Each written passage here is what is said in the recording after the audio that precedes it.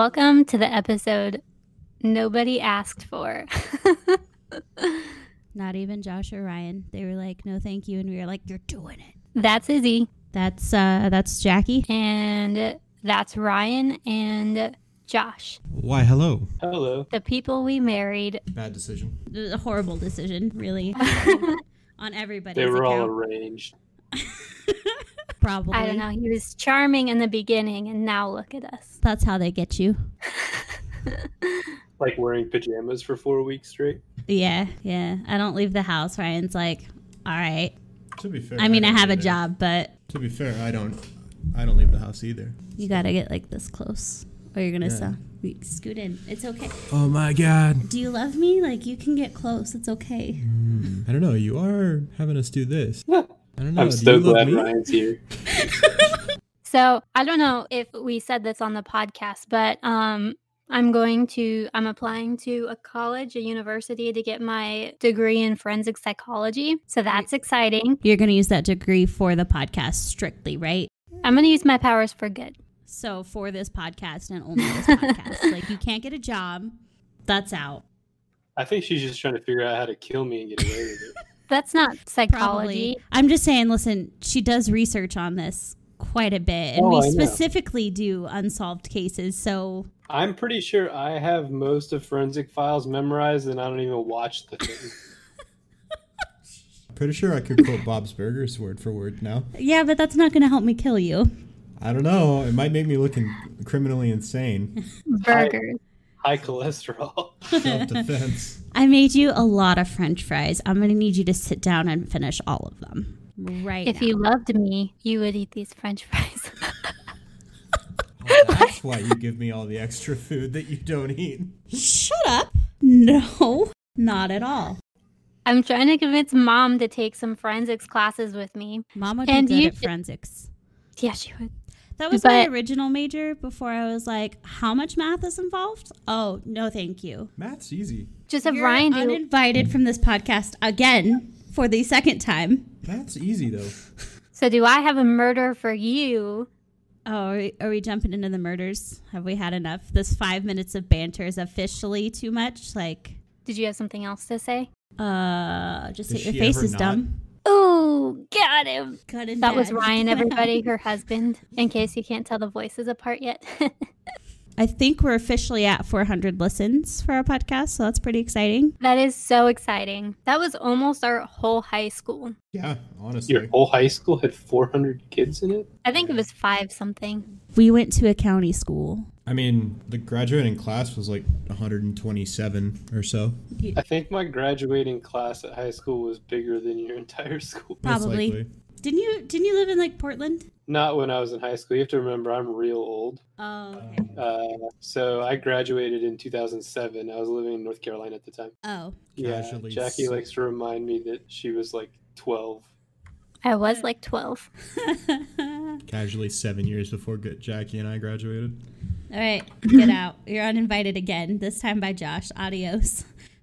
I didn't say that. Listen, I did. I did for you. You're welcome. He's the other male in the room. If he leaves, I have to leave. Oh, no. That's not how it works. That You're not sounds excused. terrible. Oh, I accidentally clicked the disconnect button. Oops. Male I'm having solidarity. technical difficulties. I don't have a long murder today. I have a. I do. She Oh, good. says now, I see This is- pages This of notes. okay. Listen, I researched like 4 murders. All right. Okay. I've always got some backups. Okay. So don't pay attention to what is Do your written in the backups notebook. have backups? Maybe. Why? Shut up. Anyway.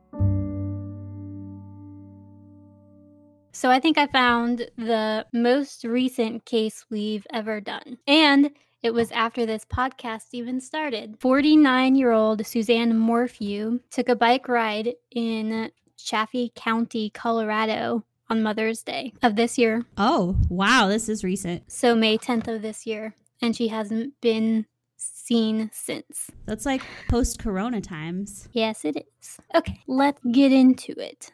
She vanished, obviously, like I said, on a bike ride on May 10th. And the only thing the police were able to find after her neighbor reported her missing was her bike and a personal item. So the police haven't obviously said what it was yet. And it was found during a search of an area near her Maysville home. So personal item. I'm voting water bottle.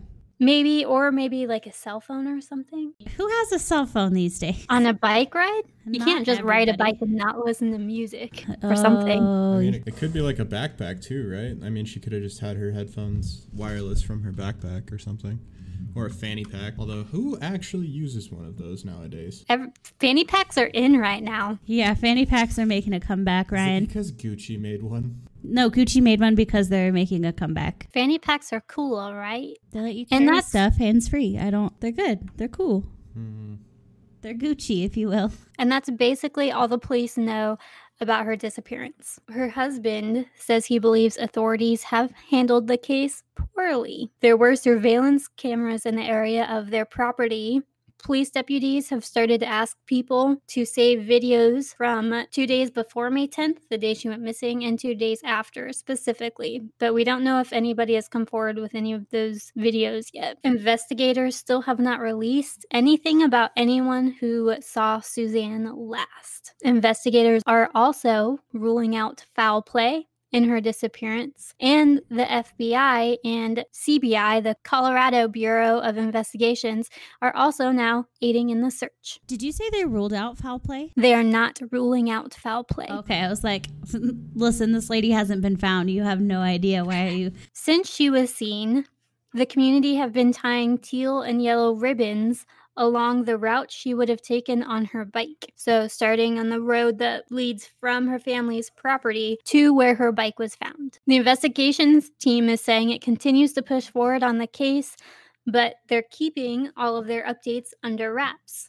No arrests have ever been made in connection to her disappearance, which is strange because it's been, 4 months now? Yes, 4.5 months even. According to the Colorado Bureau of Investigations, no searches for her have been conducted since July 9th. Well, I mean, And at her- some point, you gotta just be like, we've been searching for 3 months. Maybe she's not here. But does that But- mean there's no traces of evidence there either, though? Because that's what I would be worried about. But I think the most obvious thing about this case is her body was not found with her bike or her personal item. So if it's really just an accident, why wouldn't she be with her bike? Exactly. So it's foul play. Was she biking on like a mountain trail or something, or was it just on a side road somewhere? Her bike was found at the bottom of a cliff. Well, kind of a cliff. A woman by the name of Juliet Fitzgibbons, who's an avid biker from Denver, talked to People magazine. She said that she has doubts because she says, and I quote, "I don't know why the husband won't speak out, right? Any info is good info if you're trying to find out what happened to the mother of your children." She said she missed seeing the ribbon, which indicated where Suzanne's body was found. And she said, "I wish there was a bigger memorial here." A store manager in the town where Suzanne and her husband and 2 daughters lived was describing an encounter that she had with Suzanne's husband. She said somebody knocked on the window and it was Barry Morphew, the husband. And she said at May 12th, so 2 days after his wife went missing, at about 8 p.m., came by and wrote a note on the back of a receipt that said, "Baby blue bike, helmet, biking clothing." And that's it. That was his description of his wife that he gave to that store manager 2 days after she went missing. He didn't bring a picture or anything. That's it. And He the just- store manager even, she said, quote, "He went to write down the description of maybe what she was wearing. I thought it was weird because he didn't explain the color of her eyes or her hair or anything about her, like how tall she was or anything." He didn't even put the color of her clothes or the helmet. Yep. Baby blue bike, helmet, biking clothing. That's all he wrote. So let's talk a little bit more about the husband. Investigators first showed up to his house on May 21st. That's 11 days after she went missing, and stayed there for 3 days looking for any sign of Suzanne. One of the neighbors next to a construction site that Suzanne's husband owns, because he's a contractor, said investigators used tractors and special equipment that could see through the cement, which is interesting because the investigators aren't updating the public on anything that they found. So for them to look into a construction site after everything probably means that they're finding something that's maybe hinting at that direction. I'd say that's a fair assessment. Yeah, it sounds like he has the tools and the means. The neighbor said investigators had equipment. They were digging quite a few places. They had conferences. They also had probably 10 to 20 people investigating. They searched the whole place, the garage. They had all the cement, and they tore about half of that up. The neighbor said while her memory is sharp, her hearing is going, and that's why the loud noise she heard in the middle of the night on Mother's Day weekend sticks out in her mind. Mother's Day weekend being the weekend Suzanne went missing. Yep. She said at the very first thought, I thought it was a truck or something maybe parked in my driveway, but no, it kept running and coming from the same direction over there, and I had been hearing all of this noise for quite a while. She thought it sounded like one of them running, and I sat up in bed and said, it's one of them. What's going on this time of night? That's ridiculous. And thought maybe they had orders to move it or something, so she lay there listening, and it kept going and going and going for about half an hour. Eventually, she got up to check, and as she opened the back door, it stopped. And she thought maybe they were just moving something or whatever, so I did not go out and investigate. I'm a nosy enough neighbor. I would have been like, what the fuck? I would have been banging on that door like, excuse me. She even asked the construction workers if they left keys in the equipment. She said the workers told her they did leave keys behind, but they kept them hidden. Probably up in, how did they do it in the old days, in the visors of the old cars that they just flipped up? Yeah, it's completely hidden. Nobody can find them. Is a 100% original hiding place, Jackie. I don't know what you've been seeing, but no one else has done that ever. So a 5,000 square foot home is what is being constructed next to the neighbor I was talking about, and it should be completed by January. Can we all agree that that house is going to be haunted as fuck? Like, maybe, but they didn't find I don't know if they didn't find anything, but when investigators left the search site, they said they did not make a connection between the area and Suzanne's disappearance. And since then, the sheriff's office has not said anything more about the search publicly. We kind of mentioned this earlier, but the husband, for the first few weeks, never said anything to the media. Like, he would refuse all, not interrogations, interviews. Ha! That's it. And he just didn't talk to them. So normally, it's very strange for missing persons cases. Normally, the family is talking to the media, pushing the case, trying to get the investigators to look in like certain areas and giving up everything that they know. So I'm not saying that that's pointing towards his guilt or not or anything, but it's interesting. It's interesting. I mean, everybody grieves in their own way. So maybe he was just grieving and didn't want to have that public eye on him. But I will state that if Ryan went missing and I wasn't out there like, somebody knows something, you bring him home right now, I probably am the one that killed him. I'm just letting you know. To be fair. Everybody take note of that. When Barry started talking to the police, he said he described where Suzanne's bike was found off of County Road 225 near their home and the condition in which it was found. He said there was something... I'm sorry, so he found the bike? No. Okay. The police did when they were searching. This is the husband describing the bike when it was found. He said something was wrong with the front wheel, and then he changed the subject and started saying something else. So this is the interviewer describing the husband, describing how the bike looked like when it was found. So kind of confusing, but we're getting into it. The husband was describing that he was talking about having a job in Denver, and it's very out of the ordinary for him. But he didn't tell him if he had joined in the search for his wife or not. But the interviewer said he thought he saw Barry searching the day before with the police. He said he was wet, cold, and distraught, and he looked like he was out searching or doing something. The closest homes to their property are vacation rentals, and they were all unoccupied on the day she disappeared. And the interviewer goes on to say, quote, I was quite shocked with how liberal he was with this information, giving one theory after another, and I was trying to process it all in the moment, like, what is going on? And I don't understand, why is he telling me all of this stuff? And I thought at one point he would just stop and say, who are you? And that was the gist of it. And what do you think? But he was just on a roll, and I didn't say much. Detectives with the Chaffee I'm pretty sure that's how you say it. County Sheriff's Office said they obtained a second search warrant to return to the Morphew property on July 9th, but they have not released any details on what they were looking for or what was found. 2 search warrants. During a second interview the husband had, he theorized over what might have happened to his wife.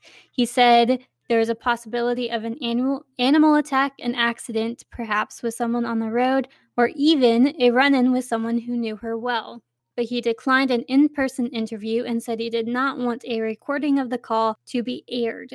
He said he's continued to search for Suzanne, despite the public's apparent perception he isn't doing enough. It's interesting that, like, they would think that it would be an animal attack based off of, like, where the bike was found and then describing the bike as being almost destroyed. That is interesting. I looked up, like, where they think it potentially happened. It's, like, very wooded and mountainous. It's, like, a super rural town in Colorado, so I don't know that it would be too out of the ordinary for an animal attack, but Do they have cats out there? Like, cats would make there are a lot of bears and mountain lions and stuff, yeah. I thought you meant a house cat, and I was like, Ryan, a house cat can't destroy someone's bike. Why? What? In the wilderness, yes, a random house cat. You is gonna just be said in cat. the wilderness and is going to attack a person that's on a bike, presumably going up or down a hill. That's a really interesting mental image. Garfield doesn't like bikes. Also in the interview, the husband said, "My wife and I have been in love since 1988, and she's the love of my life. And I continue to search for her every day, and I will until I find her. I promise, and I promised my girls that." And then he talked about his family's faith and about God and stuff. He said, "We don't know why God does what he does, but we have to trust him." And then to end the interview, he said, "I'm afraid of what's out there. People don't know the truth, so they're going to think what they're going to think." But CBI agents have asked Barry to take a polygraph on 2 separate occasions, and each time he has turned them down. Barry denies that he was ever asked to do a polygraph. He said there's nothing that he's hiding. He's given about 30 hours of testimony to the FBI and the CBI, and he said that he's answered every question they've asked him.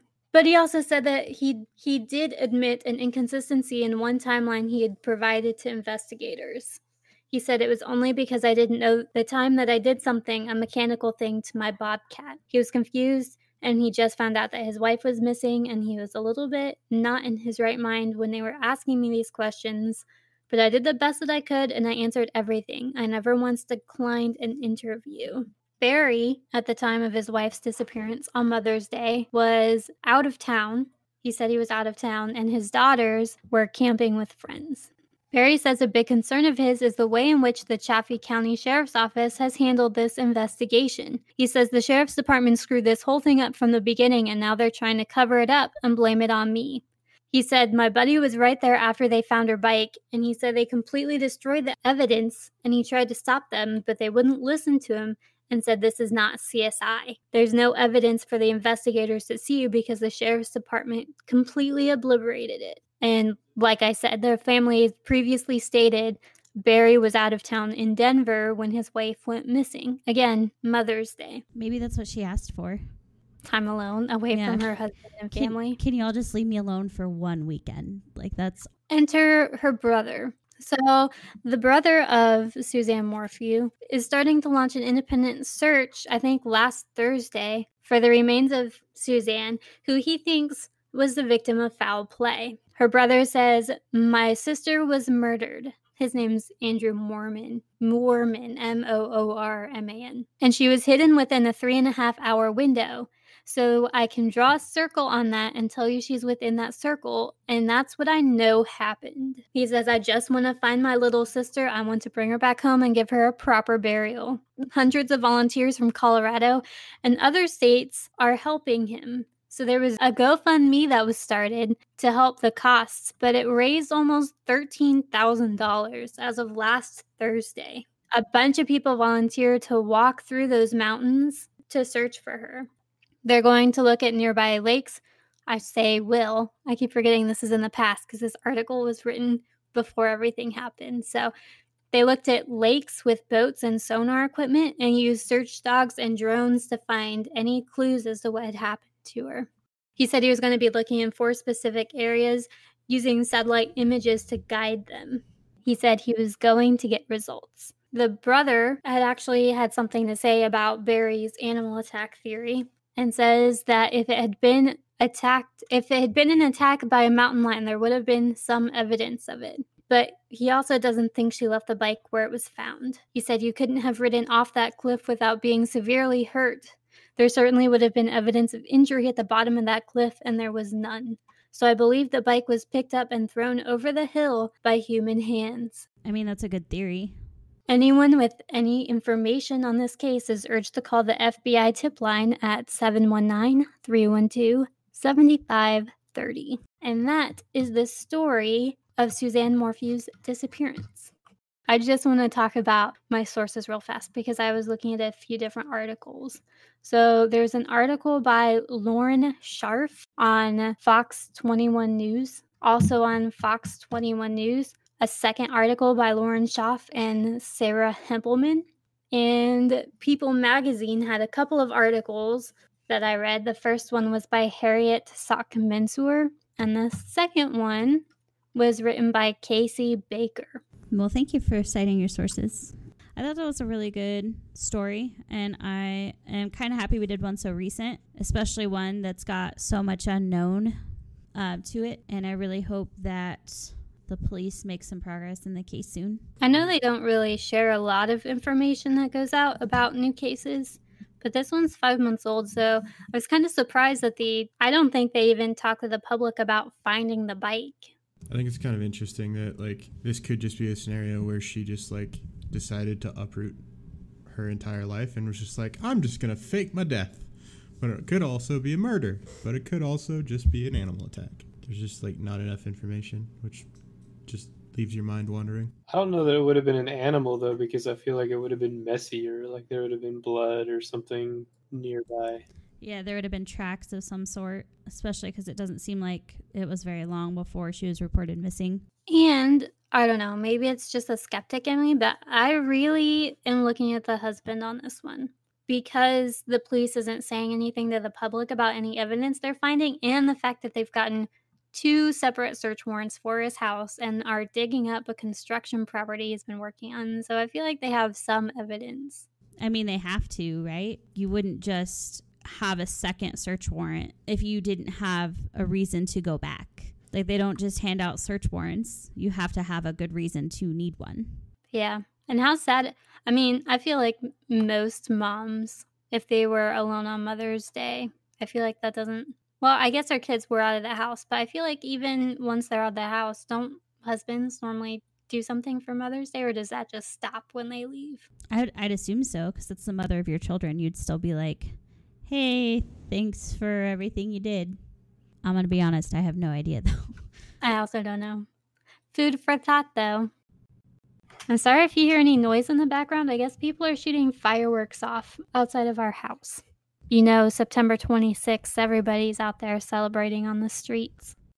Okay, anyway, sorry. I just found this, and I want to say it again before this episode gets uploaded onto our podcasting sites and stuff. But I told you last Thursday there was that big search that Suzanne Morphew's brother was leading.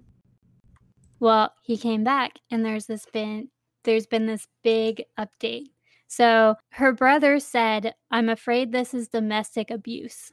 Barry Morphew was not participating in that big search at all that her brother organized. And he was carrying a shotgun to keep people off of his property. Andrew Mormon, the brother, said that the search team found evidence near the Morphew residence on Thursday, but could not be more specific about what it was. He said that the Colorado Bureau of Investigation and Sheriff's Office are processing the evidence. He said, yesterday we ran into Barry Morphew as they crossed the mountaintop of where we found the evidence, and he was out hanging trail cams, and he had a shotgun on his shoulder and warned us not to go any further because we were about to enter private property. And to answer your question, no, he's not involved in the search, end quote. They asked him what Andrew Mormon thought happened to Suzanne, and he said, I think she was abducted. I don't think she ever got on her bike. I think she probably died Saturday, and she was hidden somewhere Saturday night, and we're pushing forward, and that's the theories that we have right now that seem to be correct. When they asked him if he thinks Barry Morphew was involved in Suzanne's disappearance, he said, "I'm afraid this is domestic abuse." He said that while searching for Suzanne, he learned that she was working with domestic abuse meetings. Andrew also said he believes police are trying to fill their envelope before they seal it. There was a candlelight vigil that Friday night at 7. A pastor spoke to the group, as well as Andy Mormon, Suzanne's brother, who had organized the search that we're talking about.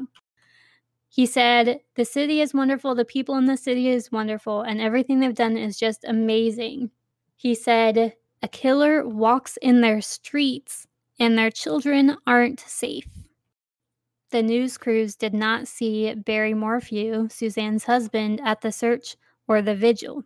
These last two articles were also from Fox 21 and Fox 31 News by Christo Witiak, Kate Singh, and Amber Jo Cooper, Dara Bittler, and web staff.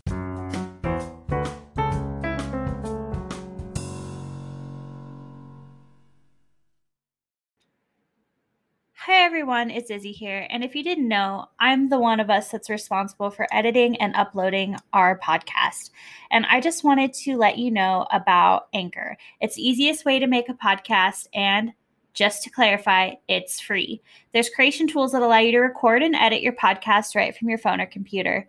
Anchor will distribute your podcast for you so it can be heard on Spotify, Apple Podcasts, and many more. You can make money from your podcast with no minimum listenership. It's everything you need to make a podcast in one place. I like to use it because for me, it just makes everything so simple and easy, and it is the best program that I have found to help upload and find sponsorships, and it automatically distributes it for me. There is literally nothing that I have to do in order to get my podcast onto all of the listening sites. So download the free Anchor app or go to anchor.fm to get started. You can record it right from the app, right from your phone, anywhere. It's convenient, it's easy, and best of all, it's free.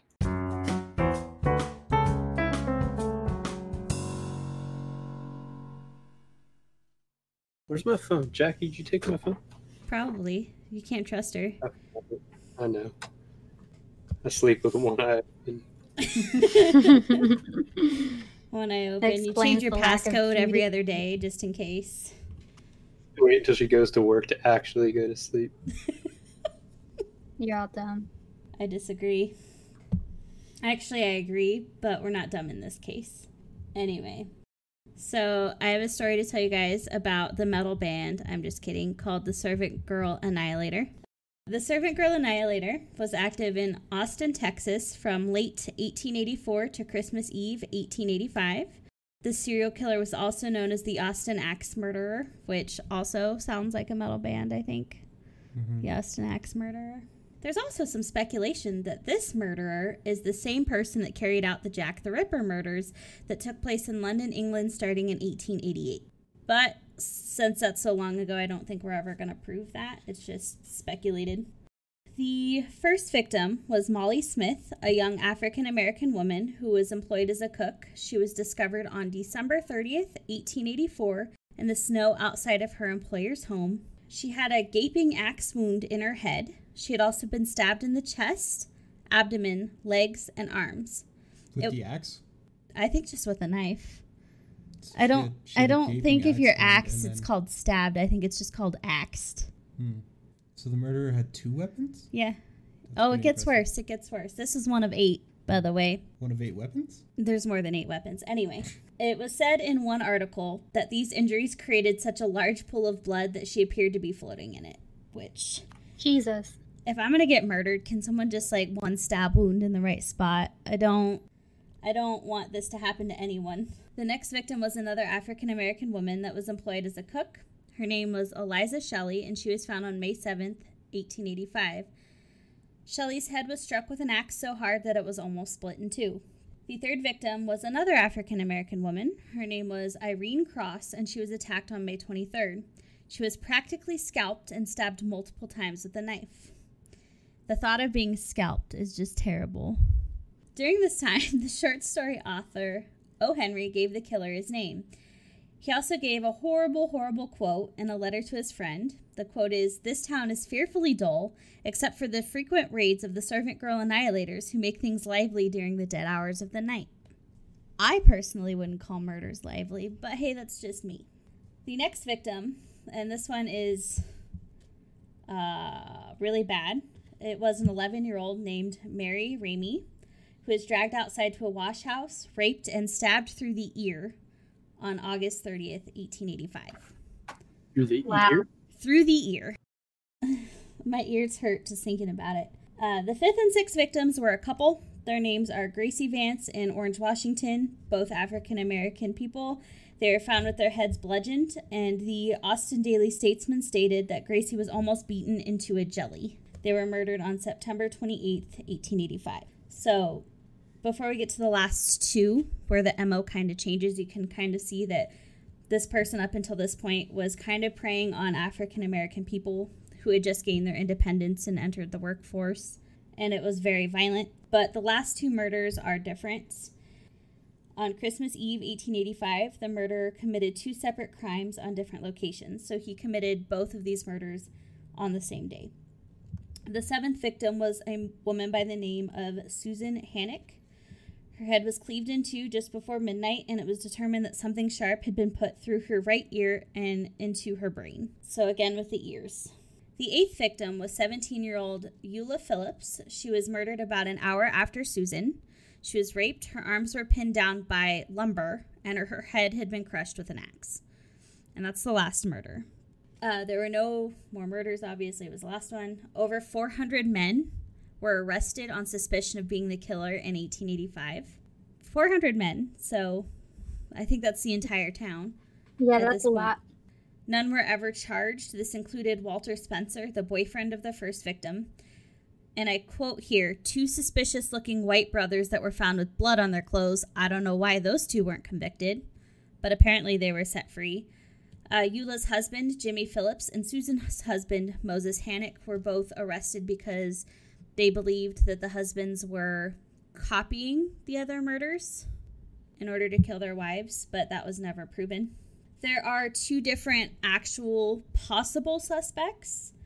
One possibility is that the murderer was a Malaysian cook named Maurice who worked at the Pearl House Hotel. Maurice told friends he planned to travel by ship to London and left town in January 1886, which is right after these murders took place. Supporting evidence includes that all but 2 or 3 victims were in the same area as the Pearl House Hotel and that he left town the same time the murders ended. In a 2014 episode of History Detectives, a theory was proposed that a 19-year-old African-American cook, Nathan Elgin, was the killer. He was shot by police when he dragged a girl out of a saloon he was drinking at in February of 1886, which is about the same time the murders ended as well. I would just like to give details on what happened a little bit. So Nathan was drunk and enraged for some reason. Witnesses have no idea why, but he dragged a woman named Julia from the saloon to a nearby house where he could be heard beating and cursing her while she screamed for help. The commotion caught the attention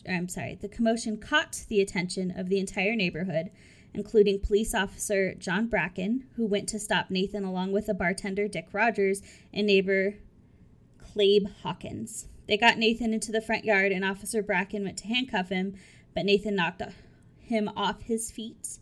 Nathan then went to attack the officer with a knife, but the officer shot him before he could. So there's theories that this man was also the one responsible for the murders because obviously he had violent thoughts towards women, but it took place in the 1880s. I don't think we'll ever know for sure. It's also theorized that as Austin, Texas was being constructed during this time, the killer may have been a construction worker who was moved to a different area in early 1886. And that is the information on the Servant Girl Annihilator. So was this before or after the Jack the Ripper killers? It was about 2 years before. And the first guy went to England after this? Yep, he went to London like immediately after the murders stopped in January. Interesting. Interesting indeed. It's still crazy to me that like the person just always carried an axe with them. Like they were just roaming the streets with an axe and nobody was like, hey, maybe you shouldn't do that. Well, I mean, it's the 1800s. Everybody had an axe because that's how you heated your house, your house. Yeah, I mean, like, you can carry it around with you. But we don't know that the axe was being carried around. Like, everyone had an axe, so the killer could have just been like, oh, I'll just grab theirs. And, like, if you just went out to your, like, front porch and saw your axe was covered in blood the next morning. Well, he could have disposed of it. Well, that and, like, if he's splitting someone's head, like, nearly in half, it's not like a hatchet they're walking around with. They're walking around with, like, a fireman's axe. Yeah. A fireman's axe. Like a heavy-duty Like a piece of equipment. Two-handed, yeah. So, yeah, that was the murder I had to tell. I guess the takeaway from this episode would be to never get married and look out for people with fireman's axes. I mean, I like my marriage. Where did all this don't get married stuff? Josh, stop messaging her while we're talking on the podcast.